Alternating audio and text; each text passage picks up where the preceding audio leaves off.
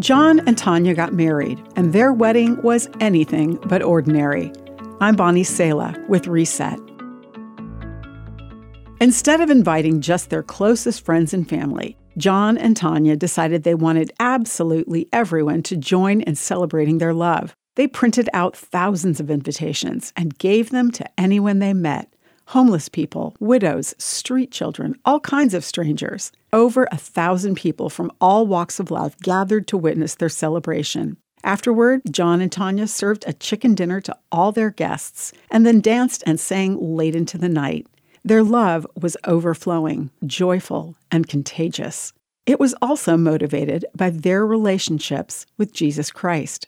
Some say that love and faith should be a private matter, but Jesus' last words before he ascended into heaven were, "Go and make disciples of all nations." In essence, bring everyone. Jesus was driven by love to leave comfort and unbroken fellowship with God, to reach those who didn't know God's love. His ministry, death, and resurrection were all about inviting us into a relationship with him and the freedom, peace, and love only he can offer. The Bible says, "For this is how God loved the world. He gave his one and only Son, so that everyone who believes in him will not perish, but have eternal life." God sent his Son into the world not to judge the world, but to save the world through him.